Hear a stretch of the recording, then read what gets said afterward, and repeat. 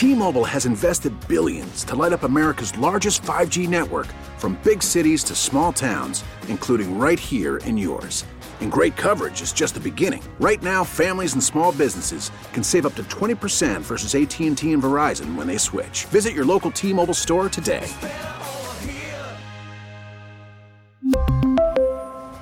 Plan savings with 3 lines of T-Mobile Essentials versus comparable available plans. Plan features and taxes and fees may vary. We get it. Attention spans just aren't what they used to be. Heads in social media and eyes on Netflix. But what do people do with their ears? Well, for one, they're listening to audio. Americans spend 4.4 hours with audio every day. Oh, and you want the proof? Well, you just sat through this ad that's now approaching 30 seconds. What could you say to a potential customer in 30 seconds? Let Odyssey put together a media plan tailor-made for your unique marketing needs. Advertise with Odyssey. Visit ads.odyssey.com. And let's transition that to what is a good staff. It's a good staff. We're talking with our friend John Keim here, Commanders Insider for ESPN. You can follow him at John_Keim, Keim. Check out his podcast, YouTube page, the John Keim Report. We have now met and spoke to Adam Peters, Dan Quinn, Joe Witt, Cliff Kingsbury, and now all of the assistant coaches, the position coaches. Yesterday, it's a day I always enjoy when you get to talk to the guys a little further down the ladder because you get to have some good, fun conversations. What did you make of the group before we kind of dig into some specifics? Well, first of all, my highlight was being there when B. Mitch and Ken Norton Jr. basically reconnected, and it was at a much slower pace than it would have been however many years ago. So that was pretty cool. What I made of it is there's a definite. Well, first of all, anytime there's a new staff, you're always going to get that freshness to it, right? Breath of fresh air, whatever you want to say. But I just feel like there's a pretty strong, positive vibe going on out there. Mm-hmm. And I don't think it's I think it's from the organization itself and guys feeling like something different is going on here or could take place here. Because you still have, we're only talking, what is it, February 22nd? Right. Kind of a long way to go to deem if this is a success or not. But I think right now, because of the change of ownership and because of some of the other changes, there's a different feeling overall. And I think Dan Quinn brings a lot of energy. And I think that staff seems to reflect that. There are a lot of guys who are coming from different systems. I think that's going to be interesting to see how that all evolves. But yeah, I think and I don't know about you, but I feel like there's a different vibe. Yeah, it seems like, and also I think, normally when new staffs come in, they talk about how they're going to hold players and stuff accountable. Right. This staff seems like they're going to hold themselves accountable.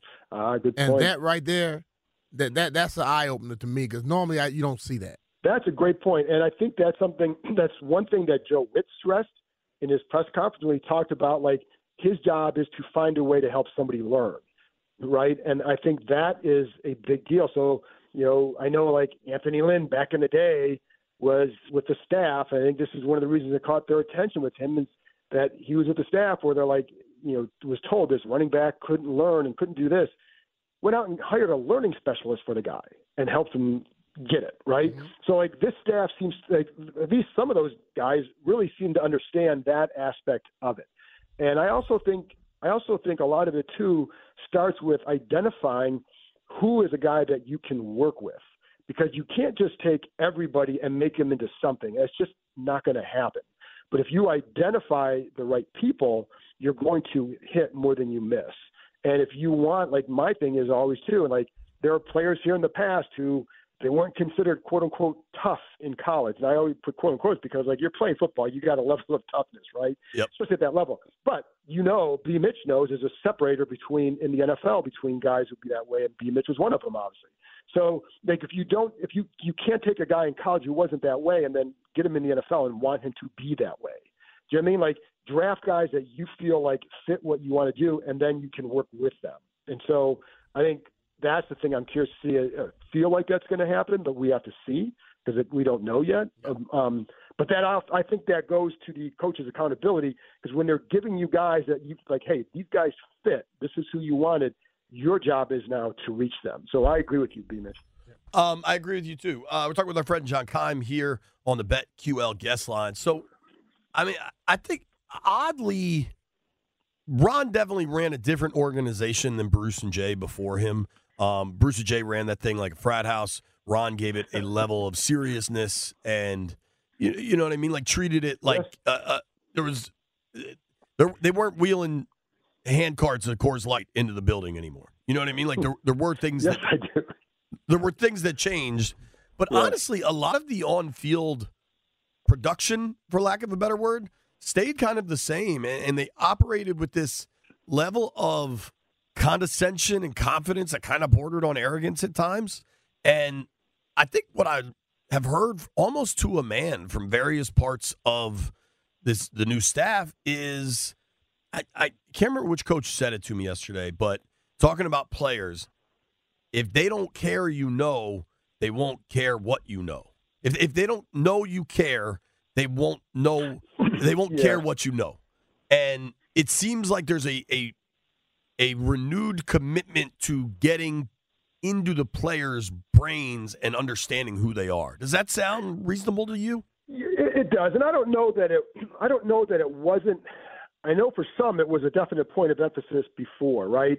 I do think that the staff they've assembled, whether it's by like, oh, this is what it was like in the past, or it just happens to be a byproduct of Dan Quinn and what he looks for, and it may be as much as that, but like they're very big on, getting to know guys. And like you hear stories about Dan Quinn calling guys like after they've been traded to make sure that they're okay, right? Like, I mean, it's just, there's a different level of it that you can take. And I know, like, shoot, when Ron was in Carolina, that's one of the things that he was known for, and it was attracted here. But is everybody doing that? I don't know. But it felt like a point of emphasis with a few coaches I talked to about building relationships, getting to know them.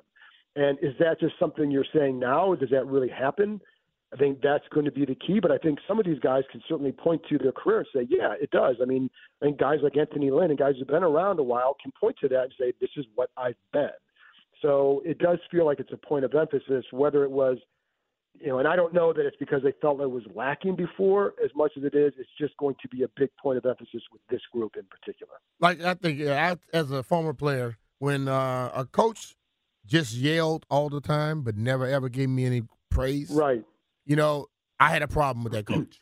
If a coach never asks a question about anything other than football, I had a problem with him.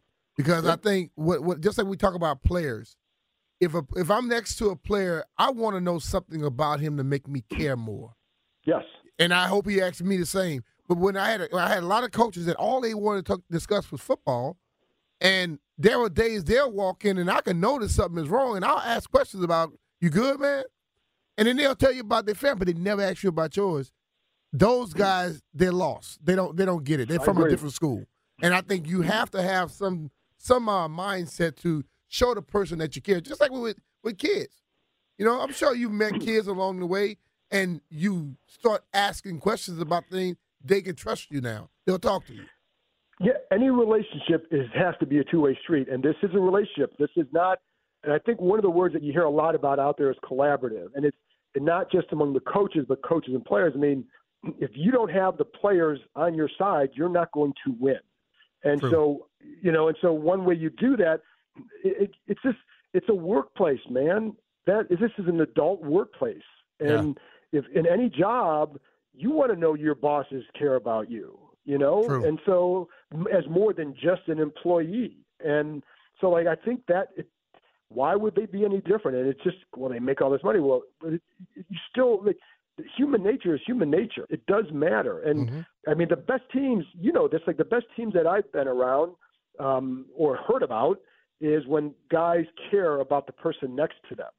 And then, and they feel like the coaches care about them as more than just a player. And it doesn't mean you have to be soft on them, but you're right. Like, just yelling at a guy, it's not about yelling. It's also like, okay, when the guy does something right, how do you then react? And how are you trying to make them better? Because yelling is not the answer. It's if you can be I don't know, how much did Joe Gibbs yell? Not much.